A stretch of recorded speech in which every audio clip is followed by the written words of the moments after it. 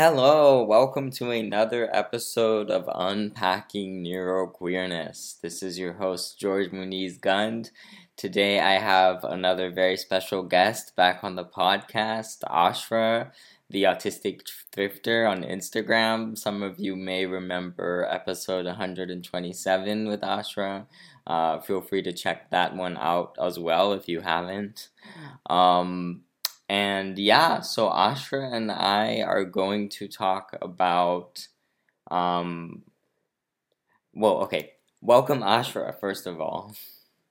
Hello, thank you for having me back. I'm excited to be doing another podcast together. Yeah, thank you for coming on. Me too. I'm really looking forward to talking to you today, especially about your studying your studies in psychology, and then also like a little bit about your work as a TA, and then also what it's been like leading these support groups for autistic adults, and filling a gap, and that is very needed.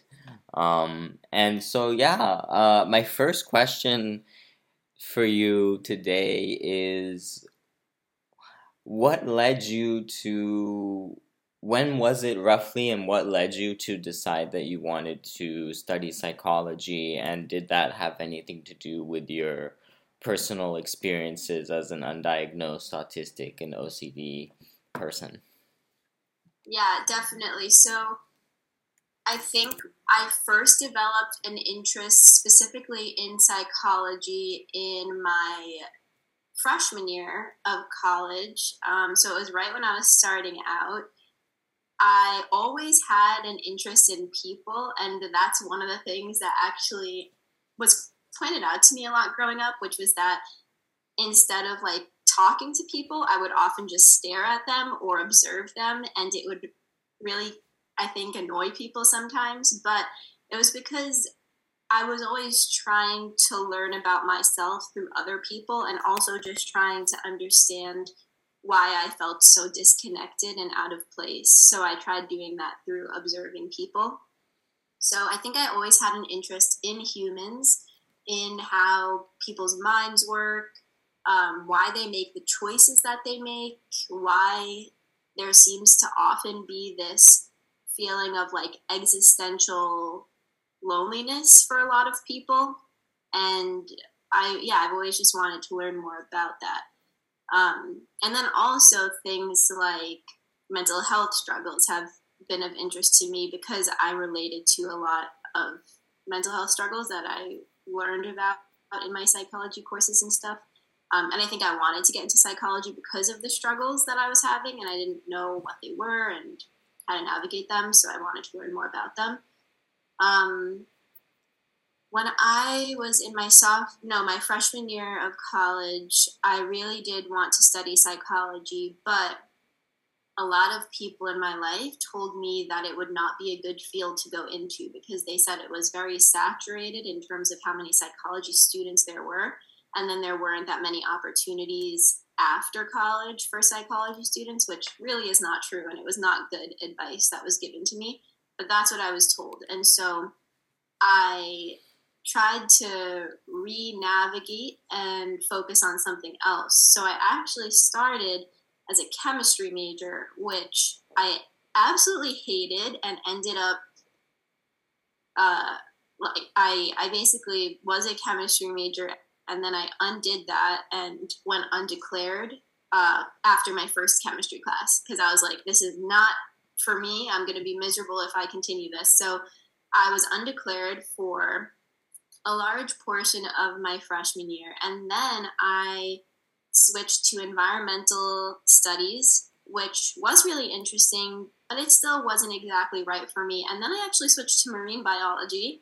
So I was really all over the place, but all pretty much like sciencey related fields. Yeah. And then that was the end of my freshman year. I ended that way. And then I transferred schools. I went to Binghamton University because I started at University of Rhode Island. I didn't like it. So then I went to Binghamton University. And that was where in my sophomore year, I finally decided that I for sure wanted to do psychology, regardless of the advice that I'd been given not to do it. And it was great. I loved all my psychology courses. I didn't do as well in like the math heavy courses, but in the courses that were all about like memory and learning about how the human brain works in the mind, those are the ones that I really excelled in. And then I went on afterwards to do my master's in psychology as well. Mm-hmm. Oh, nice, lovely. Yeah. Yeah. And what was the college experience like for you? Like in terms of so did you live on campus and what was like what was interacting with the other students? What was that like? It was awful. It was the worst time of my life. I hated it. It was the closest I'd ever been to I mean, like trigger warning. I think the closest I'd ever been to like Mm. feeling very suicidal. Um, it was a big struggle. I was very depressed. I was going to a lot of different therapists throughout college, trying to figure out what was going on. And I was constantly just told that it was like depression or social anxiety, which it really, I mean, I was very depressed, but that was not like the root of the problem. The depression was coming from being undiagnosed and not understanding what was happening and not understanding my brain and why I was struggling so much.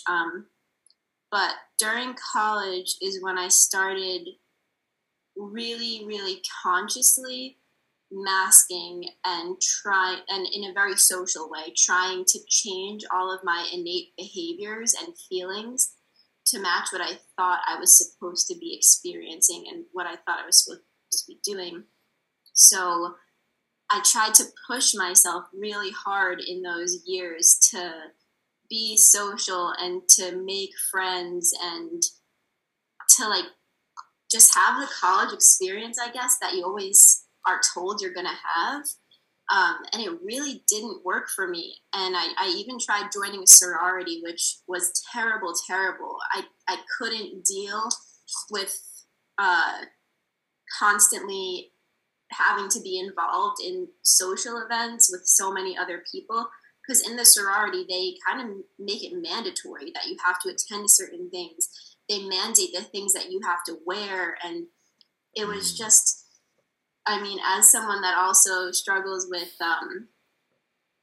PDA, which is, Pathological I guess, demand avoidance. yeah, there's no, what is the other name for it? It's like persistent drive for autonomy. I think I've been hearing a lot Okay, being yeah, I referred like to it that that way. one. Mm-hmm. I like it too. I struggle with that for sure. So being told that I had to dress a certain way and that I had to go to all these things that I didn't want to go to, it was really hard for me. And I ended up dropping out, of course, because I was like, I can't do this. So I dropped out of it and it was a hard time for me. I was living with my best friend and also a couple of other people. And it was a big struggle for me because my best friend really wanted to involve me in group hangouts and social situations with her other friends. And I was constantly declining and saying no. And I remember specifically they were doing a Friendsgiving. So it was like Thanksgiving, but they wanted to do it as a group of friends.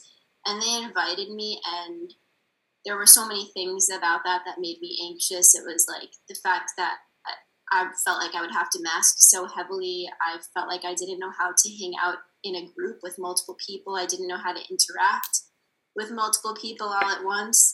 And sitting at a table, knowing that we would all be making eye contact with each other, watching each other eat, and I would have to eat their food and stuff. Yeah. And oh my God, it stressed me so badly. So I remember that I told them I would come for a little while, that I wouldn't be able to eat their food, and I'd probably leave early. And I just know that people, it always gave the impression that I didn't want to be with them or that I didn't like them.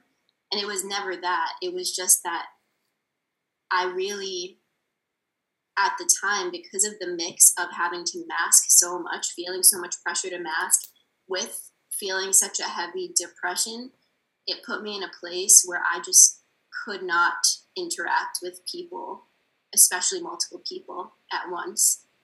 And that was kind of my whole experience through college. It was just like a constant feeling of pressure and depression and an inability to do the things that I saw the people around me doing. An inability to connect and make friends that felt real and authentic to me. And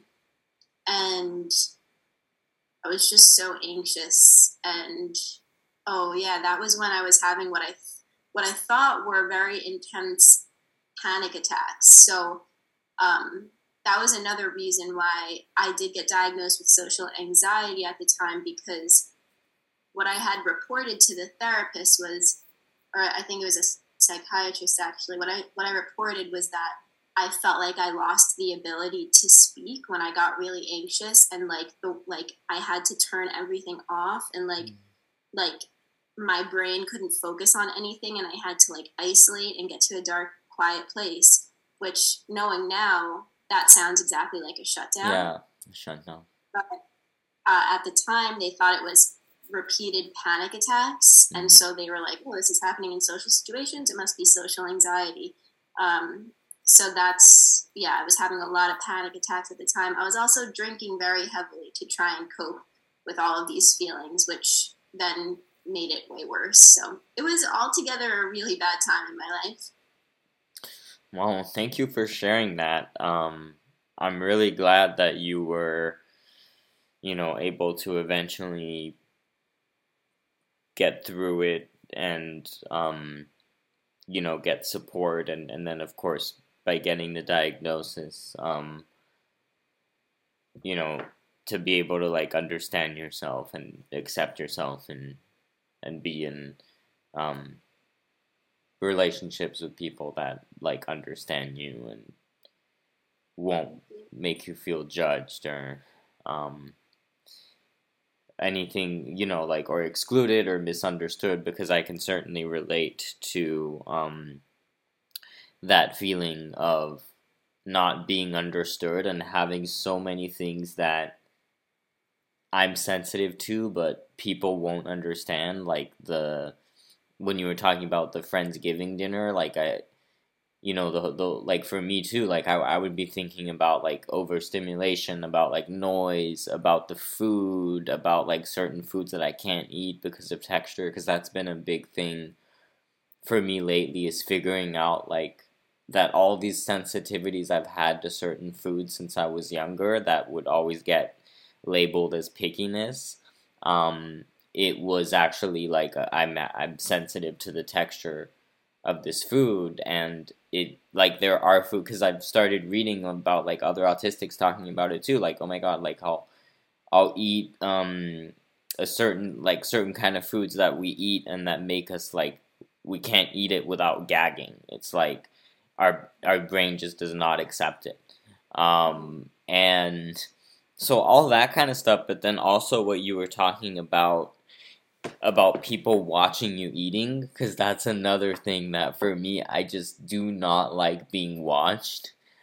It bothers me a lot. Like, it makes me really anxious and uncomfortable when, like, especially if I'm eating, but like even these little situations where like I'm in public, or it's like I don't know someone and they like, or I'm just in a kind of in like a sensory cocoon or whatnot, and they're like looking at me, or like there's just something about that also. And I'm always, because also like always worrying about like how they're gonna judge me and stuff. Me too. Yeah. Another thing I wanted to ask you about is what it's been like working as a TA. Have you encountered any other neurodivergent students, and what are like some of the things that you've observed, and like some of the good things and some of the bad things maybe about the working as a TA? You're working as a TA at Harvard, right? Yeah. Yeah. So it's honestly my biggest highlight of working as a TA is when I meet other neurodivergent students, which I've met a couple autistic and a couple ADHD students, which that's always really exciting to me because it just feels like I connect with them really, really well, and like we understand each other in a little bit of a deeper way sometimes than I feel with like neurotypical students.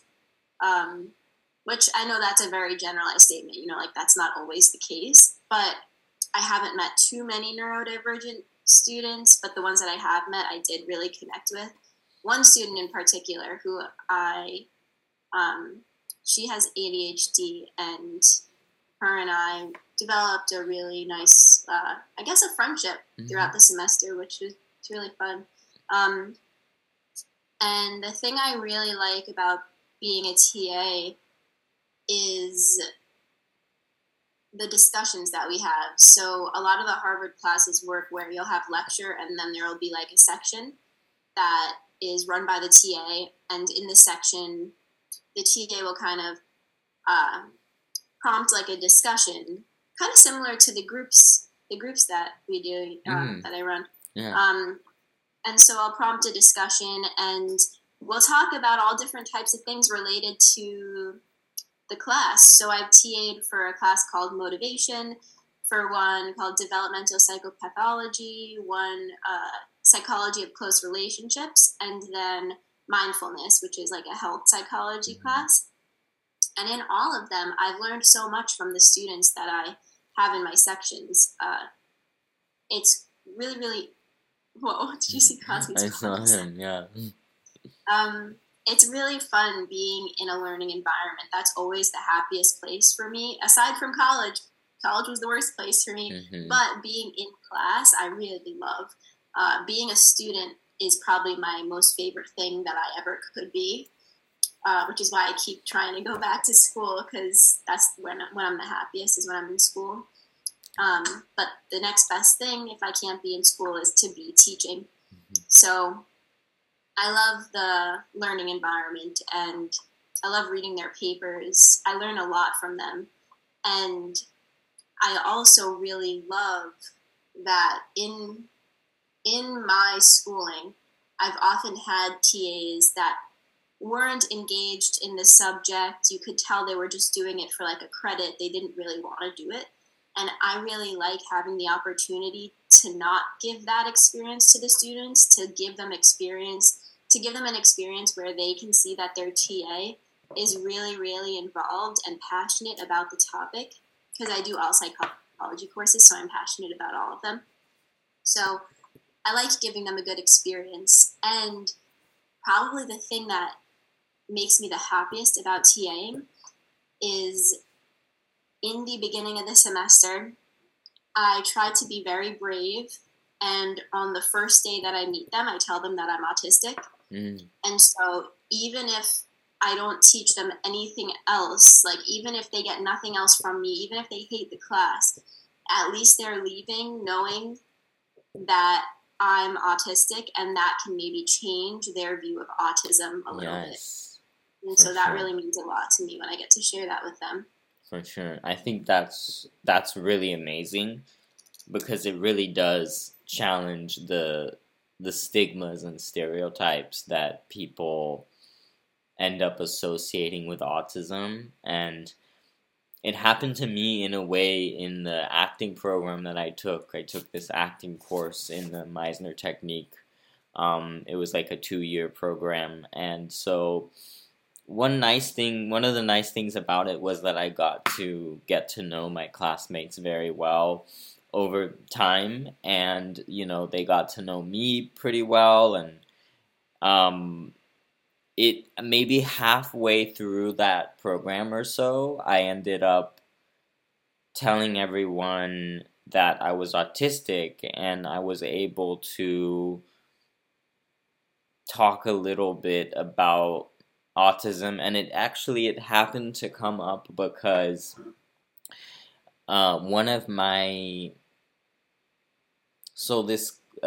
two of my classmates were working on a scene, and they were basically doing, it was like an exercise where they basically do these little scenes. So like they add things, like adding things about their characters, like they were having a kid, and I think it was like in their script or something. I'm not sure if it was part of their script or if it was something that they added, but that their kid was autistic, or they and so they did this scene where they like, it was just, I don't blame them, but it showed me that they had like a misconception or a stigmatization of what autism was, because they did this scene where they were finding out from the doctor before the child was born. Like the doctor was telling them that the child was going to be autistic, and there was like this vibe. I just remember like watching it, and there was like this vibe of like worry and like concern and like what are we gonna do, and just this kind of like as if the child had been diagnosed with like cancer, or something really like a serious disease. And I'm just like, and I'm like, because the first thing I thought was like, okay, but you can't tell if someone is autistic before birth, and you can't usually tell until, from what I've read, until like age 3 or 4. Um, so I'm like, okay, like that's one thing, and then it was just this whole like, it was this whole like mentality, like scary, like this whole like kind of autism speaks kind of Yeah, vibe. definitely. And I was like, so then I was able to, it was interesting because it was like at the end of that class, and our teacher was like asking everyone like if they had anything to say about the class or about any of the scenes. And I remember speaking up in a very cordial way, like not like, I wasn't upset necessarily at anyone. I was just like, I used it as an opportunity to be like, oh, so I wanted to talk about like the thing that came up with autism, because I'm actually autistic myself, and you know, like I feel like there was a vibe of a very like scared kind of vibe around it, and um like this is not, it's not all like scary. Like of course you're gonna need like some supports, but it's like I've started, I talked about how I started viewing my autism a lot, in a lot more of a positive light. Not to say that the struggles don't exist, and I still acknowledge that the struggles exist and we need support for them, but like to also acknowledge, like when I started thinking more from a neurodiversity perspective, um and like, oh, my brain works differently, and that's okay, instead of being like, oh my god, my brain is like broken or disordered or whatnot.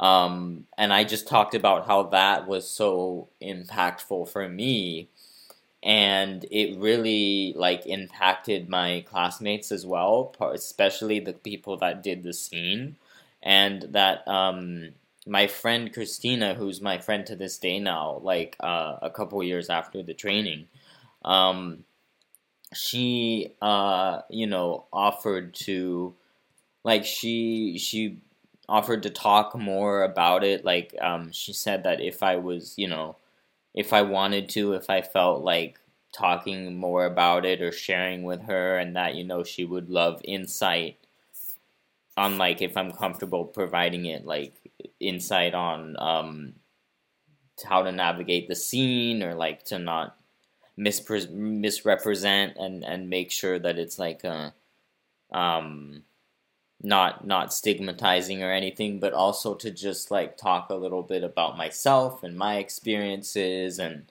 because there are some things I talked about that she could relate to, like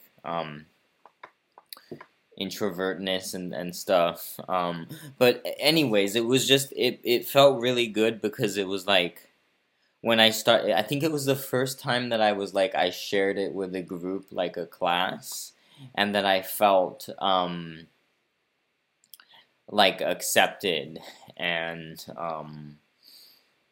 and it just like the fact that they wanted to learn more, like having them be curious and want to learn more, um, feels really good too. And it you see the change happening. You see them kind of changing any kind of stigmatized ideas they might have of autism. So yeah, like that I can certainly really relate to. I know I did go on a little bit of a tangent. Oh no, I liked But hearing that story. yeah. It's definitely like a similar feeling. And you said they like had curiosity about it, and I think that's so awesome because to me it's like when I tell someone and they kind of just like ignore it, it's kind of like bad because then I'm like maybe they don't even believe me or maybe Hmm. they just like don't care at all about learning about that this huge like piece of me or part or I mean it is me. So um yeah, I love when people come at it and approach it with curiosity because then it shows like a true interest in wanting to learn more even if they have been misled or like have you know an increased stigma around it.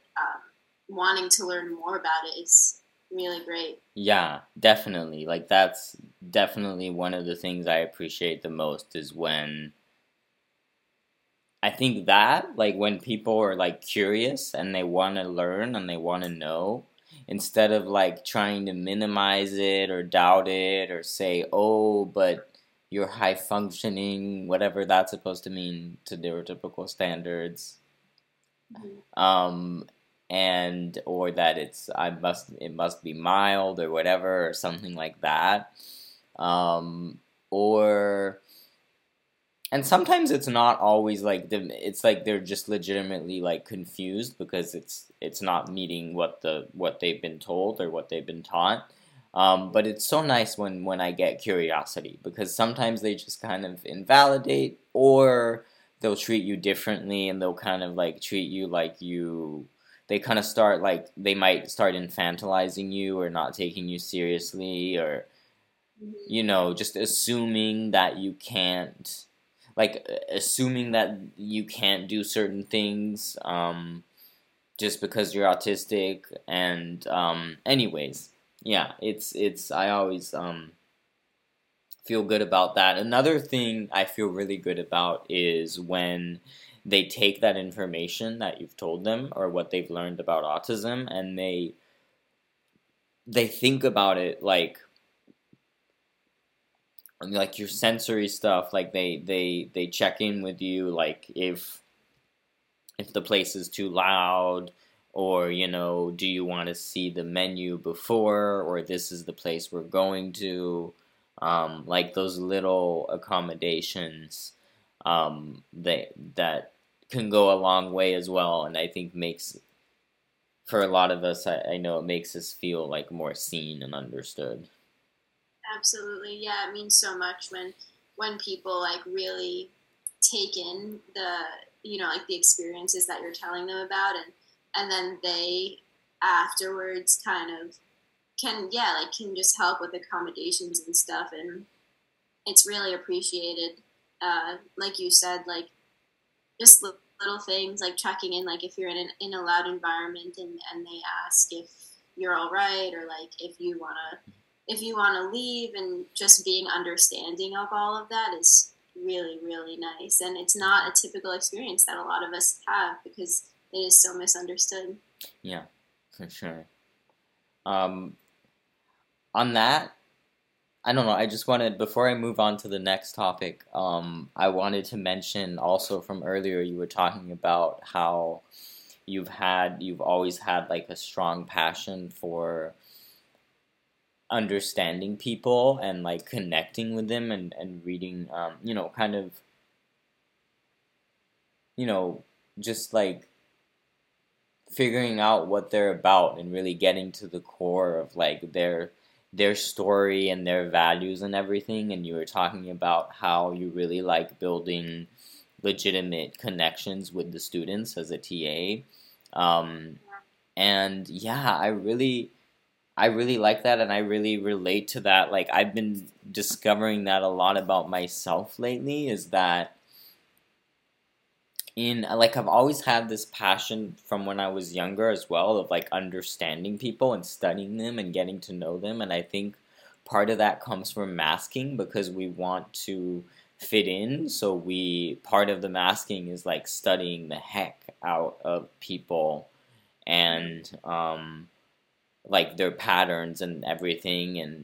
And then we also just like kind of get to know people's personalities too. But then I also discovered that like neurotypical society, neurotypical socialization culture can be very superficial, and it saddens me how so many people get they don't like it if you have like the deep conversations, and they just prefer the small talk. And that's like part of the reason why I've always struggled with small talk, is because there's no meat to the conversation. There's no, like, we're not getting anywhere. It just feels like we're just going in circles. And I'm not getting to know this person. Like, I'm not getting to know their values. I'm not getting to know like who they are, like what's their story. Um, and like, because I feel like that's what really fascinates me. Whereas if someone wants to just have, because I read something about like someone, I think it was an autistic person, saying, I don't care if you like pineapple on pizza or not. I want to know like who you are, like what drives you, what's your story, like what are your values, like um and that I just resonated so much with that, because I feel like there's like a lot of people, they just stay on like the pineapple on pizza thing or whatever. Like it's very superficial. It feels very superficial. Um, so I always like it when, and then you can kind of tell when the person is like invested in the conversation, and when they're like, it just feels more authentic. It feels like you can tell when they're like trying, and they're trying really hard to just keep this conversation, but you know that they're doing it because they feel like they have to. Right. That's the worst. That's the worst feeling, when you know that the person that you're talking to is like, looking for any way out, and like you can tell they're not actually like interested in really talking to you. They're just doing it like for casual politeness or whatever, and Mm-hmm. it's just so boring, and it's so like I can't sit in that inauthenticity. It's so uncomfortable. It is so uncomfortable. Yeah, yeah, me too, for But I sure. am kind of curious now. Do you like pineapple on pizza? I personally don't. My sister really does, though. How about you? I don't think I like Yeah, it. I don't like it. I think in general, pineapple, there's something about the taste that, and I think maybe the texture too. Like, I don't know. Like, I think dried pineapple candy or something like that I might eat. But yeah, like if I were, I think there's something texture wise, Yeah, or the taste, even pineapple just doesn't. Yeah. it's definitely very like, I think maybe it's very acidic or something, because it Mhm. definitely hurts my tongue. It like Yeah. burns my tongue. Mhm. I think another reason why I don't like the pineapple on a pizza is because pineapple's really juicy and like has a lot of water, so it's a little bit weird to put something watery on pizza. And then Yeah. I don't really like sweet and salty together. Yeah. No, me neither. I agree. That's another thing for me. It makes it kind of soggy, the water, and then it's also like it's sweet and salty. It's just weird. Yeah. I can't like, I like if I'm having like one, like if I'm having pizza, I think it should be salty, so I'm expecting salty. and I would just Mm-hmm. rather it all just be salty instead of like a random sweetness. It kind of confuses my mouth. Yeah, me too. Yeah. Yeah, I've also I guess yeah, I've also the other thing I also had you talked about your passion for science, Yeah. and I also I've had a really strong passion for science since when I was younger, and it's kind of interesting for me. Like one funny thing is that a lot of people they use the weather like for small talk, like it's but for me it's a special interest, Yeah. and so I'll info dump about the weather, and it's the funniest thing because people will like come up to me and bring up something about the weather like as small talk, and then I'll start info dumping about it, and I'll get so excited and I'm info dumping, and I'm maybe 2 minutes into like info dumping, and their face just goes like they're so confused. They're like, yeah, because they had no idea because they thought we were just gonna do small talk about it, and I just start talking all about it. Yeah. That's funny. That's funny you mention it because for a very long time I had a special interest in like nutrition and exercise and stuff. So if someone made small talk about like what did you eat today, I would then do an info dump about like Mm. everything, and then I would want them to do the same. But they wouldn't really reciprocate it the same way because they wouldn't tell me like exactly what they eat or the order, which is what I wanted them to do. But it is Mhm. kind of funny because for a long time my main way of like talking to people was just to ask them what they ate today, exactly what they ate today, Mm. and in the order that they ate it. And so my friends and family were like, why do you keep asking this, Yeah. and why do you need all this information? I was like, I just need you to tell me everything you ate. Yeah. Yeah. What has it been like creating content, and when did you start when was it that you started creating content, and how has that whole experience been? I know your Instagram has grown exponentially over the last couple months. I started following you. I think you had 40,000 followers, and you're like 70,000 now. Yeah, Yeah, almost there. amazing. Yeah. Um, so I started, I think, so basically last year, right around this time was when I started my autism diagnosis assessment.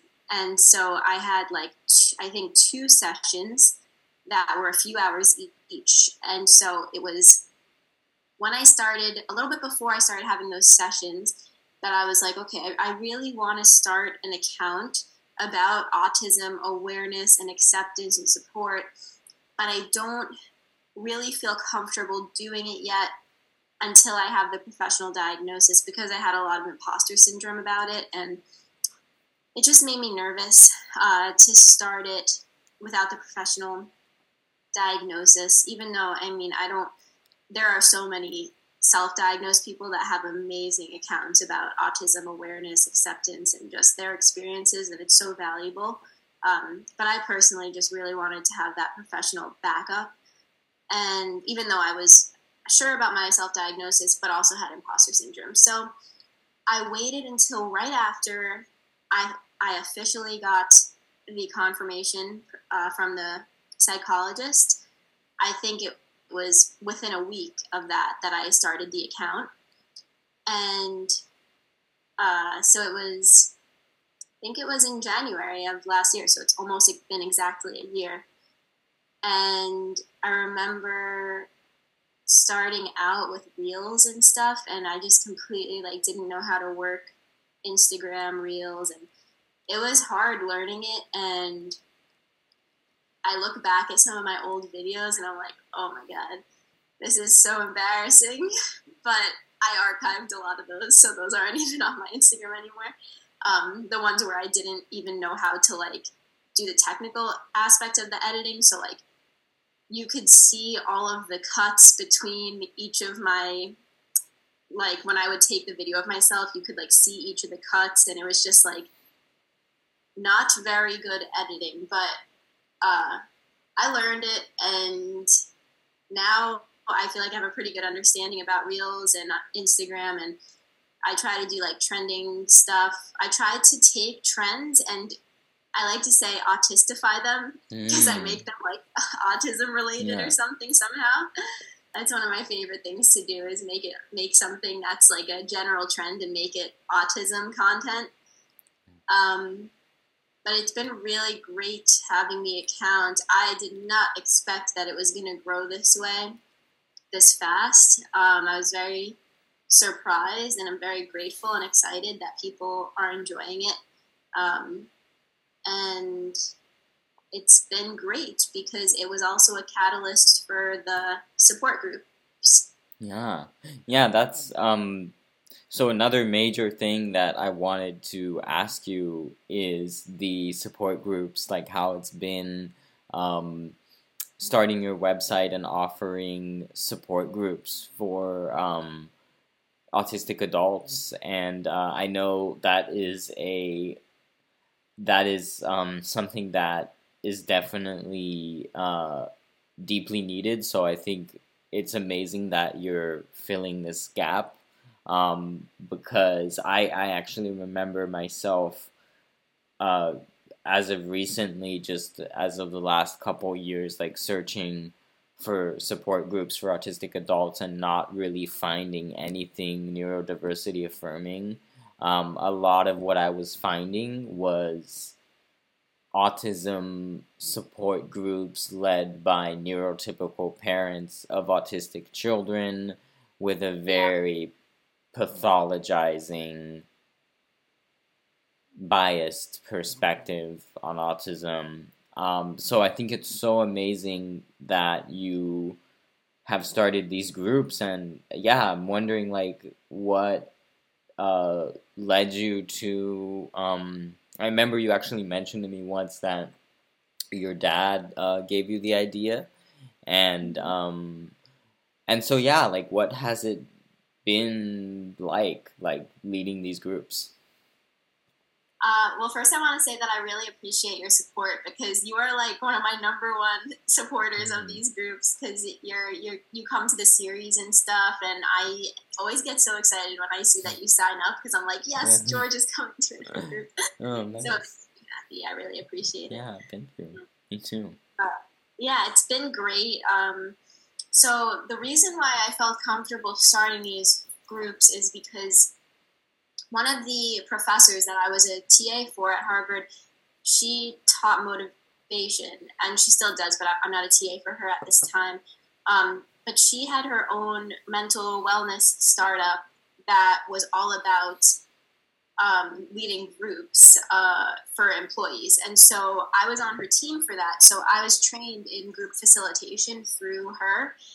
And she's like an expert on group dynamics and stuff, so it was really amazing learning from her.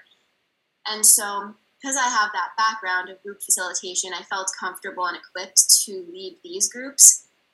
And I, of course, specifically wanted it to be for autistic adults because, like you said, there's really very little support and resources for autistic adults. I mean, autism in general, for all ages, is really like very slim resources, and the resources available are often like ABA centered, and that can be really traumatizing for a lot of people. So altogether, there needs to be like a revamp of the resources and support that people have access to.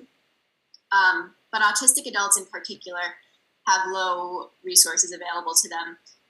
And that is because a lot of our research is centered around children, because a lot of people falsely believe, I think, that autism is like really a childhood thing, and that's not the case. And that's been the case with all of any courses that I've had that referenced autism at all. It was always talking about autism in childhood, never about adulthood, never about, autism through development. It was always just that stereotypical, like, little boy that is autistic and Yeah. loves trains. And of course, that's a valid autistic presentation, but it's not the only one. Yeah. And so I really wanted to make it for autistic adults. And I used the background of group facilitation that I learned from that professor in order to kind of design these groups. And I made it a series. At first, I was doing drop ins where it was just one group that you could come to. But now I'm doing a series because I found that when it was the drop in groups, there wasn't really a big chance to foster a deeper connection amongst the group because it was, we were seeing each other for an hour and then leaving and never seeing each other again. So I thought the series where we meet 4 times every month would be better for connection because I think autistic adults oftentimes we want more access to support, and we also I think want to often connect with other autistic adults because there can be so much loneliness with feeling like you've grown up your entire life being misunderstood and not having people around you that get it or relate. So having the opportunity to be in a group with other adults that have similar experiences and feelings to you can be so validating, and you can really learn so much too about other experiences that maybe you don't have. So that was Yeah. really my ultimate goal with these groups, was to foster connection amongst the adult autistic community. Yeah, fantastic. No, I think that is super super awesome and super important. And I've experienced that as well, being a part of the support groups that you've led, of like being able to, at the same time as like I'm able to relate to so many different things and experiences that everyone talks about, and particularly about how we interact or how other people interact with us, but also learning like everyone's own story and experiences and nuances and intersectionality and different dynamics and everything, has been really impactful, and I think really helpful, and just good in general. Yeah. Thank you. Yeah, I think it's definitely been really awesome, like connecting with other autistic adults and just like having an opportunity to like actually see that there's other autistic adults that have similar experiences. Because for a long time I was like, okay, maybe I really am the only one that feels this way. Like maybe there is no one else, and I don't like. There's just something with me. But seeing that there's other people that like do completely get it and feel similar ways, it's like really, really eye opening. Yeah, for sure. Definitely. Um, yeah, well, those are all the questions I had to ask you today. I wanted to thank you once again for coming on, and this was a really great conversation. Thank you everyone for listening. I hope you enjoyed this episode. Um, and yeah, I will see you guys soon. Thank you. Thank you all for listening, and thank you for having me again.